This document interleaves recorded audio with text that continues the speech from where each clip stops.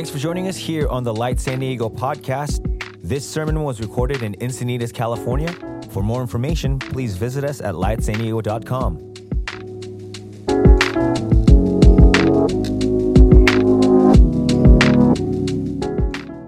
But I'm going to do my very best this morning to just step out of the way and share some really amazing stuff God's given me. And I hope that impacts your heart, because I really believe what I have to say is nothing.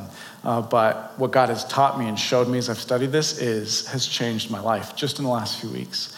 I've never prepared for a sermon before where God has just poured out more than I could even say. All the sermons I've ever given have been kind of a struggle and a wrestling match of like, okay, God, would you give me something? Is this it? Write out an outline. Oh, maybe it's not that, and change this. And it's really down to the wire. This, 3 days after he asked me to consider coming down. We didn't have a date. We didn't have a topic. I was sitting in church back home, and it was just like a bolt of lightning. There was like a verse on the screen, and God was like, write this. And I opened my iPad, and I just started typing. This is how I type. And kind of almost rudely to the pastor who's preaching, but I'm trying to do it quietly. And my wife leans over and goes, are you writing your sermon for Light Church? And I go, yeah, you don't know me. So this stuff is actually very simple and very straightforward and something that we've heard before, very similar to last week, hearing about John 3:16, but it's dynamically changed my perspective on my relationship with God. And I prayed to ask him into my heart when I was 3. But I've never heard or seen some of these things before. So before we read through the scripture, I wanted to pray and ask God to open our hearts. Kind of the theme or the point of this sermon is hydration and water. Right? We're going to look at the woman at the well, going there because she's thirsty. So I'd just like to pray over us that we come thirsty this morning. God, I pray that however we walked in this morning,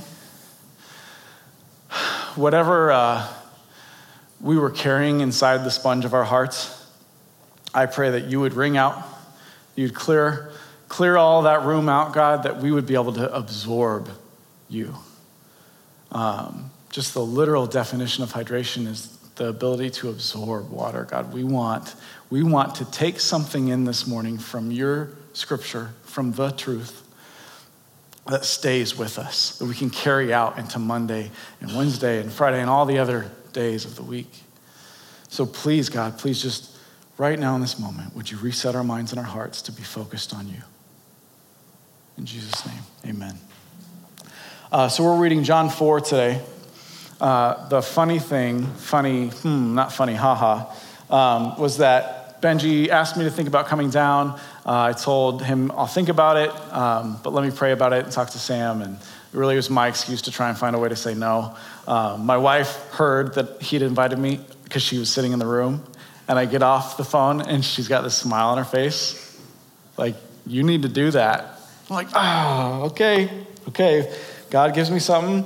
You know, if XYZ happens over the next few days, we'll plan. I'll go down but really, preaching is really a struggle for me because I get super anxious and nervous. And then when I get up here, I just feel like God gives me peace. And so here we go. But what's really cool, the funny story, is that Benji asked me to speak. He gave me a few different dates to look at. And when we finally picked one, he said, so that'll be our John series. So it looks like we'll be on John chapter 4, which is one of my favorite stories to quote and to cite. This woman at a well and how drastically changed her life is because Jesus is there that day. That before that, every day had been the same. She'd always return to this well.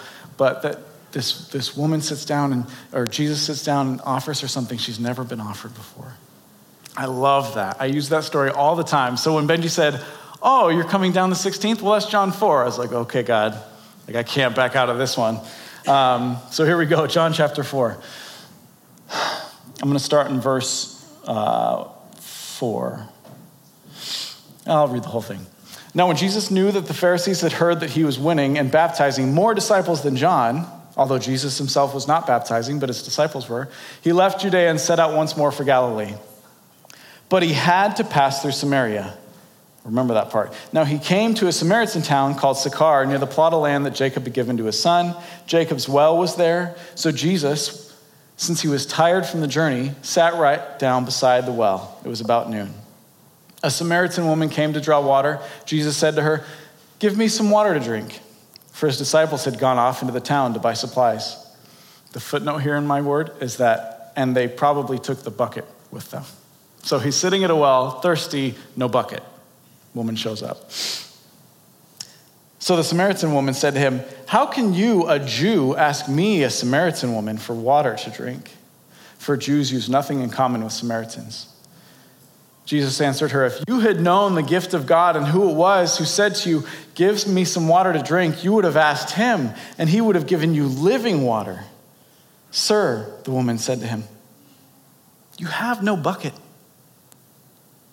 and the well is deep. Where then do you get this living water? Surely you're not greater than our ancestor Jacob, are you? For he gave us this well and drank from it himself, along with his sons and his livestock." Jesus replied, "Everyone who drinks some of this water will be thirsty again. But whoever drinks some of the water that I will give him will never be thirsty again. But that water that I will give him will become in him a fountain of water springing up to eternal life." The woman said to him, "Sir, give me this water so that I will not be thirsty or have to come here to draw water." He said to her, "Go call your husband and come back here." The woman replied, "I have no husband." Jesus said to her, "Right you are when you said, 'I have no husband,' for you have had 5 husbands, and the man you are living with now is not your husband. This you said truthfully." Note that as kind of sarcastic as Jesus is being, that he's not condemning, right? He could have gone there as a rabbi, but he's just saying, "I know you. I'm not reporting you to the local synagogue. I'm not condemning the life that you've lived. We're not, but I know you." The woman said to him, "Sir, I see that you are a prophet. Our fathers worshipped on this mountain, and you people say that the place where people worship is in Jerusalem." Jesus said to her, "Believe me, woman, a time is coming when you will worship the Father neither on this mountain nor in Jerusalem. You people worship what you do not know. We worship what we know because the salvation is from the Jews. But a time is coming and now is here when the true worshipers will worship the Father in spirit and truth. For the Father seeks such people to be his worshipers. God is spirit, and the people who worship him must worship in spirit and in truth." The woman said to him, "I know that Messiah is coming, the one called Christ. Whenever he comes, he will tell us everything."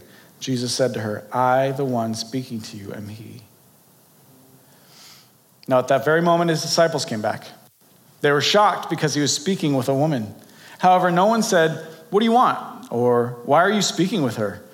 Then the woman left her water jar, went off into the town, and said to the people, "Come see a man who told me everything I ever did. Surely he can't be the Messiah, can he?" So they left the town and began coming to him. Skip ahead to verse 39. Now many Samaritans from that town believed in him because of the report of the woman who testified, "He told me everything I ever did." So when the Samaritans came to him, they began asking him to stay with them. He stayed there 2 days, and because of his word, many more believed. They said to the woman, "No longer do we believe because of your words, for we have heard for ourselves. We know that this one really is the Savior of the world." The point of this story is Jesus. The point of every story is Jesus. The point of my story is Jesus. And I forget that a lot.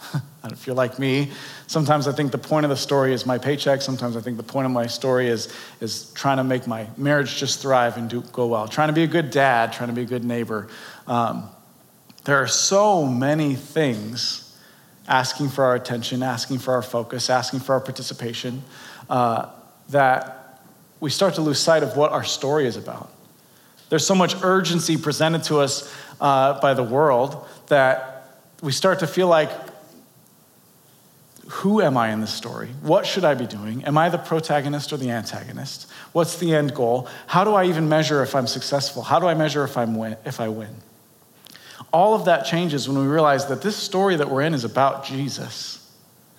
I almost titled this hydration, The Woman at the Well, because that's what it's labeled in the chapter 4, right? The woman at the well, that's the story. But then I realized this is actually about Jesus. So I call this hydration, Jesus meets us at our wells. Because, see, if it was the story of the woman at the well, then that story was already told 1,000 times. That was her day the day before, and the day before that, and the day before that. That was the woman at the well. Again, last Tuesday and last month, because they ran out of water, because they drank water to survive, and so she went back to the well. So the story of the woman at the well would be super boring, right? So let's move on to the story of Jesus at the well, because that's the day her life changed. John writes this gospel and brings our focus back simply on Jesus, right? This whole series is life to the full, that if you believe that Jesus brings life to the full. So when we read this story and we look for Jesus in it, instead of watching the woman or what the disciples do, I see a new picture. I learn things. If you get nothing else this morning, please hear and know that God, like you heard last week, so loved the you that he gave his only son. I mean, if you don't hear anything else this morning in the sermon, if you just want to listen to this point and then take a nap, I don't mind. I give you permission, okay? Ask the person next to you before leaning on their shoulder, but then go for it. But if that's it, just to know, to just deeply, deeply know, God really, really loves you. He showed up at that well to meet with that woman because he loved her. He shows up at the wells of your workplace, of your gym, of your car dealership, of your favorite coffee shop, and he sits there and wants to meet with you. And we miss him because we don't remember that this story is about him. Everywhere we go, if we're watching for him, we're watching for moments, we're watching for conversations, the story changes. But I forget. I get so distracted. We forget that he wants our attention. Jesus wants active day-to-day friendship with us. He wants to go on your errands with you. I love what Benji said last week, that his love for us is not because we are lovely, but his love for us makes us lovely. That is a life-changing love. He is like almost on the verge of just obsessed with every part of who we are. And when we remember that, we start to find identity and value and purpose in the places that we go, in the work that we do, in the parenting that we do, in the friendships that we create. When we realize that first and foremost, our focus is on Jesus and we see him smiling back at us. I don't know how many times I've pictured Jesus and then pictured him smiling at me, right? It's usually either like a stern face or kind of stoic, just all powerful, maybe not even angry. But like, have you ever just stopped and pictured Jesus just smiling because he's glad to see you? So would you start this morning by taking away an encouragement to rehydrate on the truth of God's love? Don't let your mind lie and say, oh, I already know that part.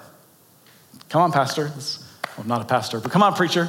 Let's move on to the actionable tips at the end where you give me homework and I can go work on it on Monday. We'll get there, I promise. But just with me, just stop for a minute and really, really soak in the fact that Jesus loves you. For two reasons. One is we won't ever fully grasp the depths of God's love. If we're sitting here today and going, okay, no, I got that. I got the John 3:16, heard Benji's sermon last week, spent some time soaking it up this week, so I'm good. I don't need to go deeper into that because I get God's love. It's not true. It's so deep and so powerful. My daughter, when she was 6 years old, a couple of years ago, we're talking about pizza toppings or something, and she pauses for a minute and she goes, Dad, God is just a little much. And I panicked at first, oh man, I'm not raising my daughter right. How disrespectful is that? I'm sorry, Jesus. She doesn't know. And then I thought, no, but thankfully, before I corrected her, because she was correct, I stopped and went, that's true. He is a lot of much. And I'm not teaching you grammar. Let your mom do that. But that's true. If we really push into who Jesus is, it should start to overwhelm us a little bit. We should start to go, oh, dang, you're really just massive and perfect and love me. That's a lot of much. So number one, we won't ever fully comprehend that. And if you think you have, please pause and just ask God to just show you a deeper level of what that is. And number two is that kind of more of a question. Have you let God love you in a knowing way?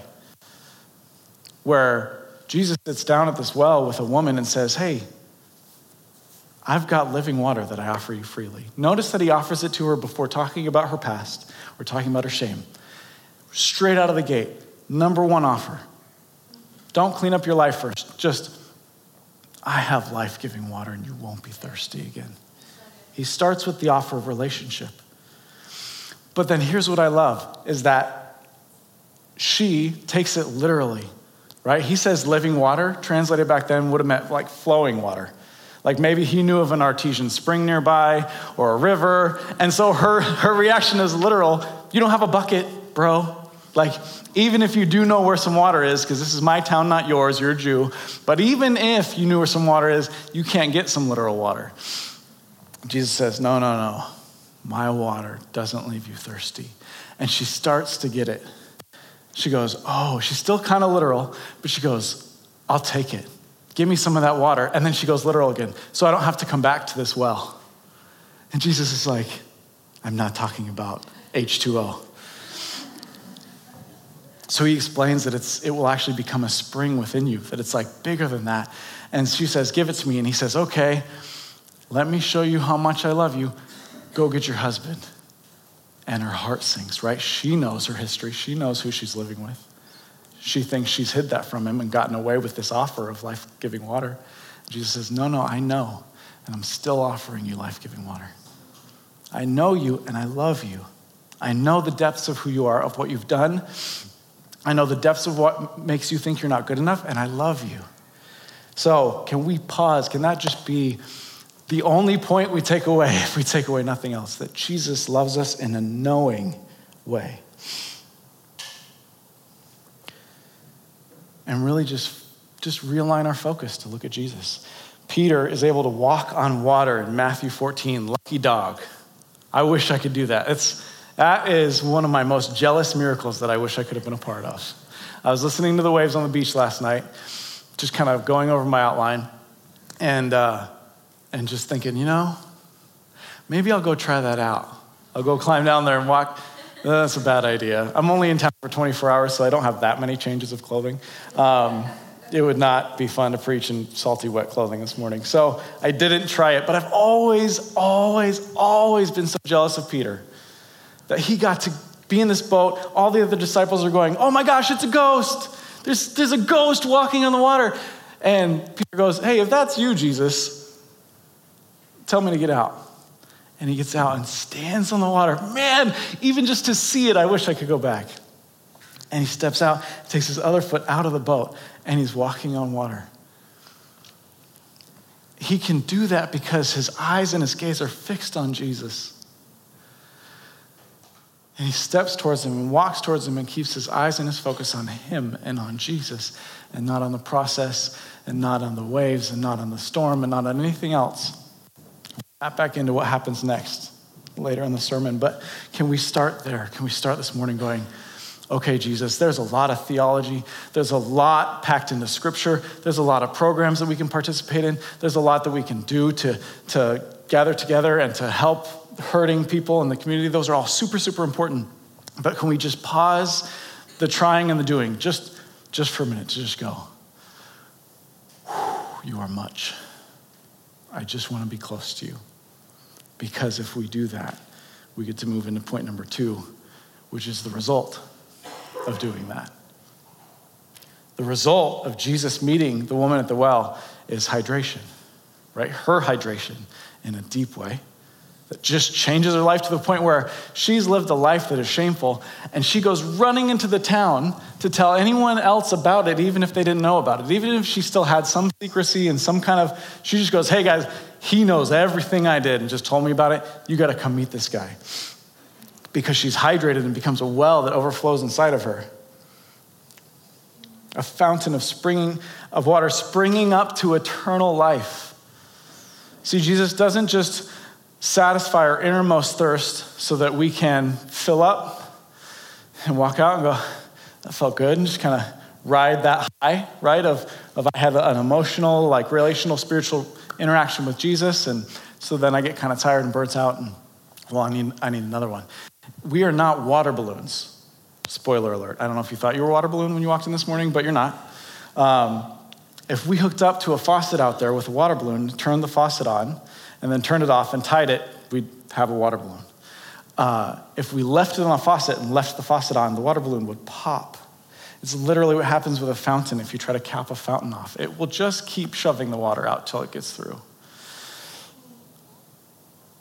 When connected to the source, we get filled up as an extension of God's irrigation system. I'm going to get a little bit landscape nerdy, landscape irrigation nerdy, if you're into that. The first house we bought was trenching hell for me, okay? Now, I like getting dirty and working in the yard, so actually it wasn't hell, it was blast, hundreds and hundreds of feet of trenches to put PVC and sprinklers in, because when we bought our house in the Encinitas of Nevada, it didn't yet look like the Encinitas of Nevada. It was just lots of desert scapes, and there's some good trees in Boulder City, but it's not like this. And I grew up in San Diego with Benji and the beach and the trees. And so we bought our first house. I told my wife, I need grass. She goes, it's a desert. I go, I need grass. We will run the water 24/7 if that's what it takes. But she goes, well, we can get some like nice fake turf. And I'm like, that's not grass. I need grass. So she said, okay, you're doing it then. And so I was out there and dug and trenched and ran piping from the main source over these dirt and rocks that was just not pretty desertscape. It was like abandoned ghetto, hurt yourself dirt, okay? It was not fun. And we got it ready and we leveled it and we pulled the rocks out and we trenched water lines. And we went and bought truckloads and truckloads of sod, just instant grass, and you roll it out and it looks like a green carpet of grass. In Nevada, you've got about 12 hours before it turns into brown crispy. So because I had done the work to run the irrigation, I turned the sprinklers on as soon as we finished that last piece of sod, probably even before, because we were dying of heat stroke, and watered the grass. And then the next morning, watered the grass. And then at lunchtime, watered the grass. And then at dinner time, and I had a timer, so it wasn't me watering the grass. But the point was, that irrigation, all that tubing was all connected to a source for a purpose, to share and to spread and to give life, to water this tree that when we bought the house, I was pretty sure it was dead. It had just this big thick stalk or trunk. It had looked like it had been around for a long time, and one little green shooter like this. Everything else had been cut off and was dead and dying. And I could literally pull up and pull branches off. It was so old and crispy. But I told my wife, I gotta get that tree back. She's like, okay, you're crazy, but go for it. And so my father-in-law showed me how to cut PVC at an angle and nail it into the ground really deep and run a hose to it. We got the tree back, we had the grass. I remember Benji and Jen coming out to visit and going, your house, your yard is like an oasis in the desert. It's just lush and green and beautiful because it got watered, because it was connected to a source. We can participate that in our own lives. Jesus calls us in and says, step one, let me let you know that I love you. Let's just me and you. I know you. I love you deeply. Hydrate. Receive this water that I'm giving you. But don't just hold on to it. With all the excitement that brings to know that you're loved deeply, pass it on. Go spread it. Grow some grass. Jesus tells the woman at the well to go get her husband for two reasons. One, like I said, is to make sure she knows that he can satisfy her deeper, heartfelt thirst for love and identity that she's been looking for in relationships. Right? He starts there. He says, hey, I know that you don't know who you are and that you've just been in and out of relationships and that's your go-to and that's where you are trying to find this thirst met. But I've got something that will satisfy it and you won't have to go back and go back and go back. But the second reason he tells her to go get her husband, who's not her husband, but her boyfriend, is because if we were in the middle of a drought, again, in California, right? Because you guys just got out of one. You guys, me, I grew up in San Diego, I'm gonna say us. But let's just pretend for a minute, just go on a little mini journey with me, that we get into another drought. And let's just pretend. Now, this is pretend land, so don't worry about all the dynamics. I'm over analytical, so I see holes in my own analogies. But just ride with me for a minute, okay? Pretend we're at Disneyland and this is all fake. So you're in a drought, another drought hits, and it's really bad. It's worse than the last one, to the point where there is no fresh water at any tap in the whole city. And so they start trucking in bottles of water and stuff. And then something happens to the point where we can't even get bottled water. And so we're at day one of this crisis, right? This national emergency to get Southern California water. And you can really only go 3 days without water before people start dying. And then we're at day 2. And it starts getting desperate, right? People are trying to find some way. And there's just not one. So don't think there is one. There's no way to get water to these people. It's day 2. Let's say you're walking by Light Church and you see a fire hydrant. And it's just on and flowing. And somehow you just know that's drinkable water. And it's the only source. And it's tons of it. The first thing you do, because it's day 2 and you're about to die of dehydration, is run over and just shove your face in that fire hydrant and drink as much as you can as fast as you can. But the very next thing you would do would be to just run all over town telling everyone. Instagram Live, right? You would just be texting people, shouting on top of your car, like, guys, we got water. Like, tell the news crews, get everybody down here. It's enough for everyone. We can save lives. That's real. People are dying of thirst in this city in a deep spiritual way that hurts almost worse than physical death. Their marriages, their jobs, their identity as a person is just suffering because they are not connected to the life-giving water. And so they try really hard every day to be a good person. And they try really hard to find purpose. And they try really hard to figure out what their story's about. But nobody's there telling them it's about Jesus. And Jesus is life-giving water. And he turns into a fountain inside of you so that you can go tell other people about Jesus. It all gets so exciting. It goes from death to life because we participate, because we plug in. And because we don't cap it off. We don't water balloon ourselves. Don't be a water balloon. And if you have water ballooned, can I just say I've water ballooned? I've known God's goodness for seasons and years and decades of my life where I haven't said anything and I haven't let God move me to do something about it. And I've popped and felt useless, and God's put the pieces back together, just like the song we sang. He found my pieces and he put me back together. Now, here's what I love about this. Light Church goal number 1 is that we want to be with Jesus, right? That was point number 1. Sorry, I don't have any slides today. This is one of God's challenges to me for this, because I always have slides and they're always bomb. Like, they're always so good. And I think because of my pride, God is like, this time you're just going to talk and people are going to stare at you. And I'm like, come on. But it was my fault for not preparing in time. So Light Church goal number 1 is to be with Jesus, right? Throw back to point number 1, Jesus. Just focus on him. He wants to be with you. Start there, live there. Only if that's happened, let's move on to number 2, which is the results. The results of being in line with Jesus, hydration of those around us, a fountain, right?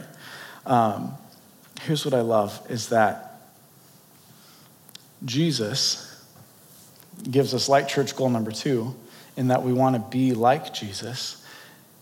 We go back up to the opening of John 4. We read in verse 4, but he had to pass through Samaria. And I've always read that at face value as, okay, I don't know ancient Judean geography. So he was in Judea, he had to go somewhere else, and so he had to go through Samaria. Straight shot. He actually didn't geographically have to go through Samaria to get there. It wasn't anywhere near the shortest route. It was actually a roundabout way.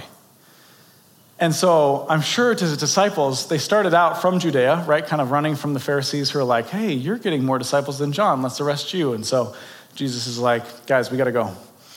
So they head out and they get to the fork in the road where it's like, next stop or Samaria. And his disciples start walking down to next stop land, being very efficient with their directions and knowing the way. And Jesus is like, no, it's right.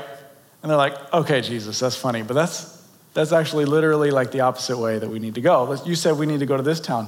He's like, I know, but I have to go here.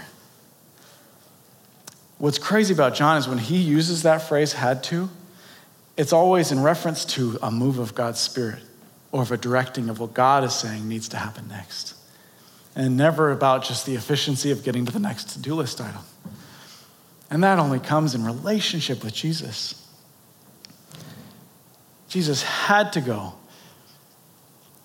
He had to pass through Samaria. Not because it was the fastest way or the most efficient, but because there was a woman that he knew would be walking out to a well at noon who was deeply, deeply thirsty and not just for water. And he knew that the town she came out of was also just dying and thirsty and excluded from the Judeo tradition, right? Because they were Samaritans or mudbloods for Harry Potter fans. And they weren't allowed to share or participate in this promise, right? According to how the Jews had set up, no, you're outcasts. The promise comes from us. Jesus knew there is this group of people that is feeling alienated and thirsty and dying of thirst, and I need to go here. This is my next itinerary on my 3-year plan of my ministry, but I had to go here first. And he goes out of his way to get to us at our wells. My mom to this day prays about everything, which was frustrating as a teenager because it was, God, please catch my kids when they do bad things. And then he would. The police would bring me home. But she'll pray, and she has always done this since we were kids, about which grocery store line to stand in. I don't know if Benji's told this story already, probably, maybe. About which parking spot to take, and she'll go for it. And sometimes that means the longest grocery store line. But she would come home, and we'd have dinner at night together, and she'd go, guys, you'll never believe the story today. And by like the time we were 7 or 8, 9 years old, we're like, okay, Mom, what is it? Here's another one. Tell us what happened. And she goes off on these dynamic, just crazy stories about how she met this woman, and the woman was the president of this Fortune 500 company, but she didn't know how to run her family, and the woman just pours her life out to my mom. My mom's able to pray for her and offer her life-giving water that being a Fortune 500 CEO didn't provide. My mom was at her well, right? Because she went out of her way to stand in the longer grocery store line, which is ridiculous to me. I can't stand waiting, right? When I drove down here last night from Boulder City, I came straight here. I used Waze because it finds the detours if there's traffic, right? Just get me there. There's something really cool that can happen if we really want to be like Jesus.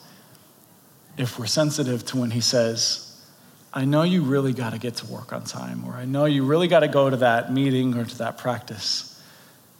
But if something in your spirit says, I just have to detour right now.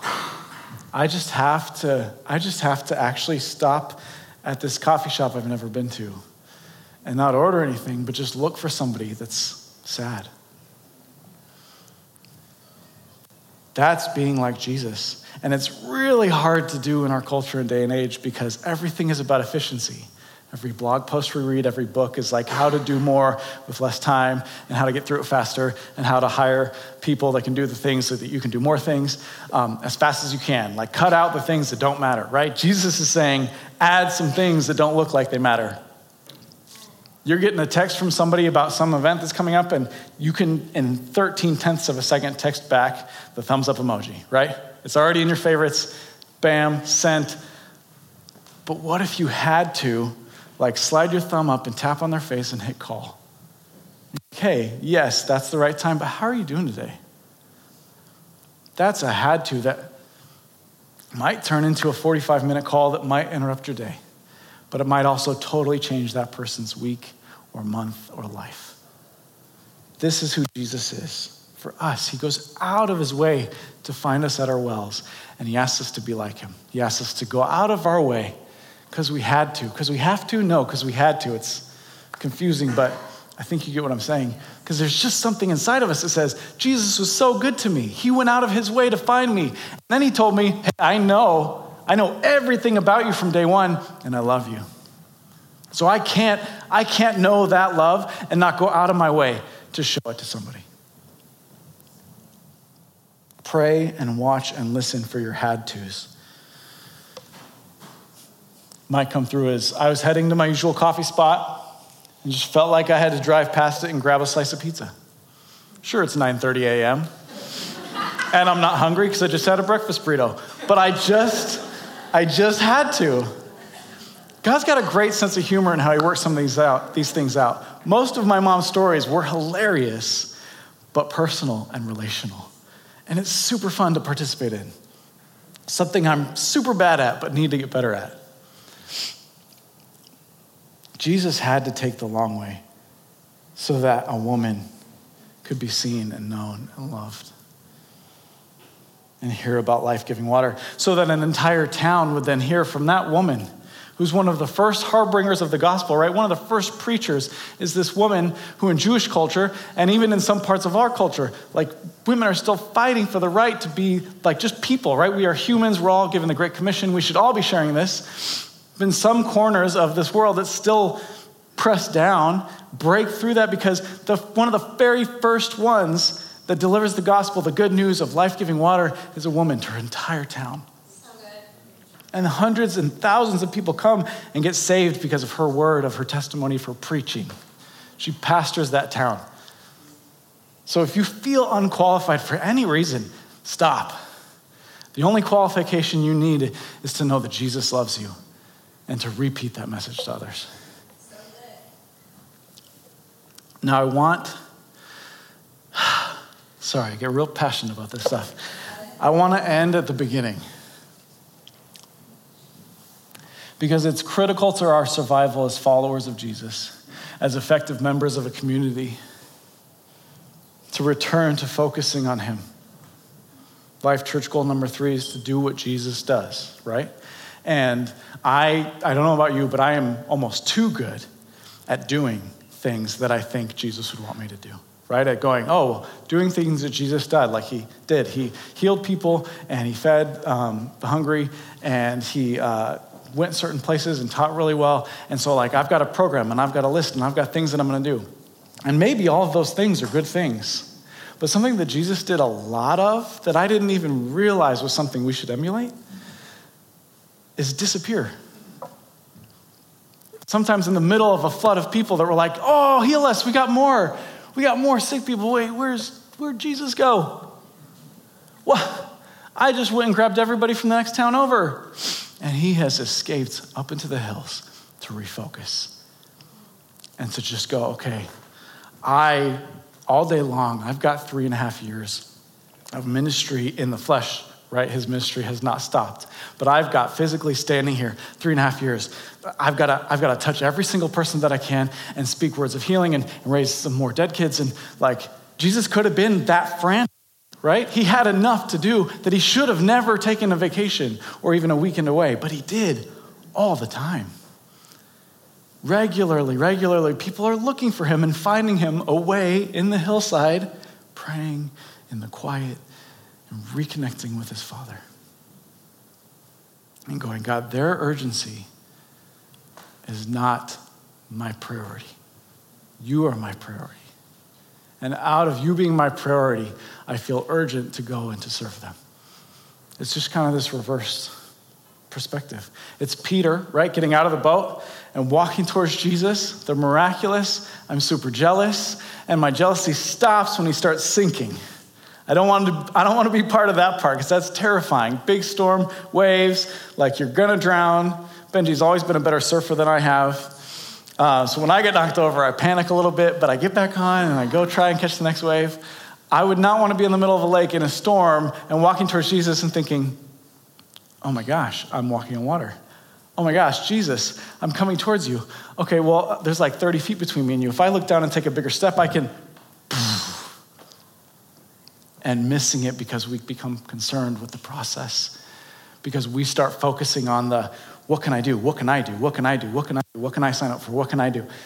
Those should happen. Those are the results of what should happen, but they can't be the focus, or we sink. We get burned out. And we over-sign up and we over-commit. Jesus wants us to live in a unrushed, peaceful, confident place that only comes from us reconnecting with him. And he modeled that for us. In the middle of a career that should have been the most hurried, the most urgent, the most panicked, he said, no, I've got to keep my focus on my Father, because I only do what I see him do. I only say what I hear him say. And so as hard as it is in our culture, it's super important to refocus, to quiet our to-do list, to quiet our mind and say, okay, but God, I've got 72,000 things on my to-do list. let's spend some time together. I'm going to listen to the sermon last week on John 3:16, and I'm going to listen to Benji read the end of Romans 8 over my life, that nothing can separate me from God's love. And I'm just going to meditate on that. There are so many studies that are finding this surprising concept that we actually become more productive if we can find ways to do less. That productivity is not on a perfect line upward of if I spend 60 hours this week doing something, great. If I spend 120, then I get twice as much done. No, you actually get less done because you burn yourself out and take the next week off sick. There's something God has hardwired into our DNA that needs to just pause and refocus on who Jesus is. Here's what I love, and here's what we'll close with. We're going to sing through that tag. You're never going to let me go. But we're going to change the words to, you're never going to let me drown. Because here's what happened. Jesus let Peter sink.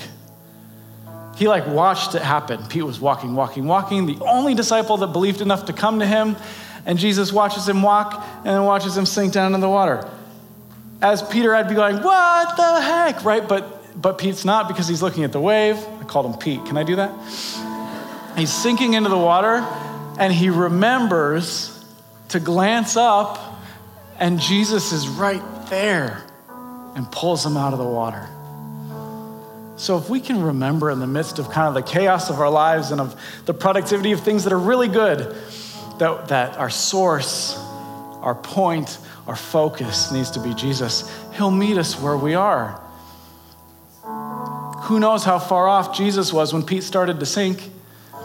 But the next thing he knows, Jesus is right there. And Peter was doing it wrong. Peter messed up.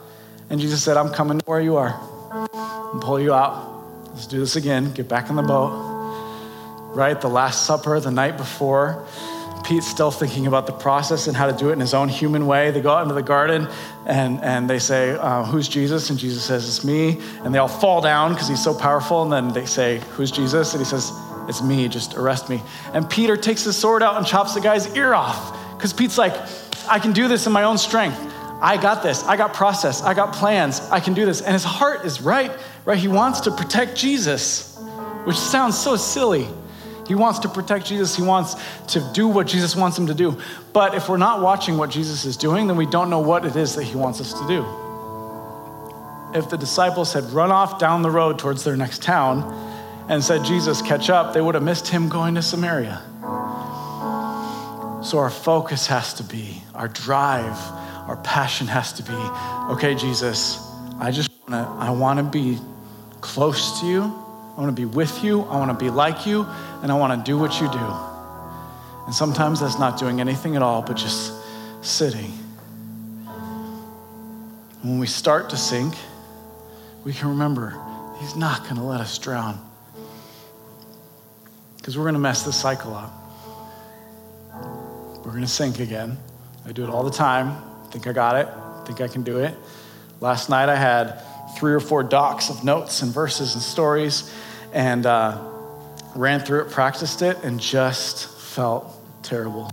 This is going to be terrible. This is wrong. These are the wrong things. And not in a self-deprecating way. It was legit. There were parts that was don't say that in church. And so I woke up this morning and started a fresh doc because I had made it so much about the process and my own ability that it was the wrong way to go.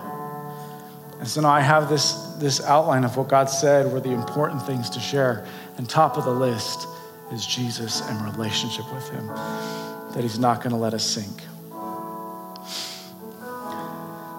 So we're in 2 different places right now, and we move back and forth between these places. Some of us feel like Peter right now, we're just sinking. We stepped out of the boat, God, and we're trying to find you and trying to get you. We're doing the right things. And I was even watching the waves and the wind so I didn't get knocked over, so I could get to you. The point is I'm getting to you, God. And it just feels like we're about to drown. So I'd love for us to sing this tag that he's not ever going to let us drown. That he's so good that he'll pull us back out And let us get to be part of the hydration of our city, of life-saving, life-giving, marriage-healing, hope-giving forgiveness.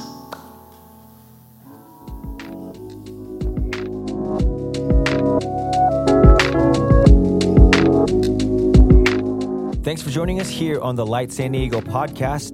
This sermon was recorded in Encinitas, California.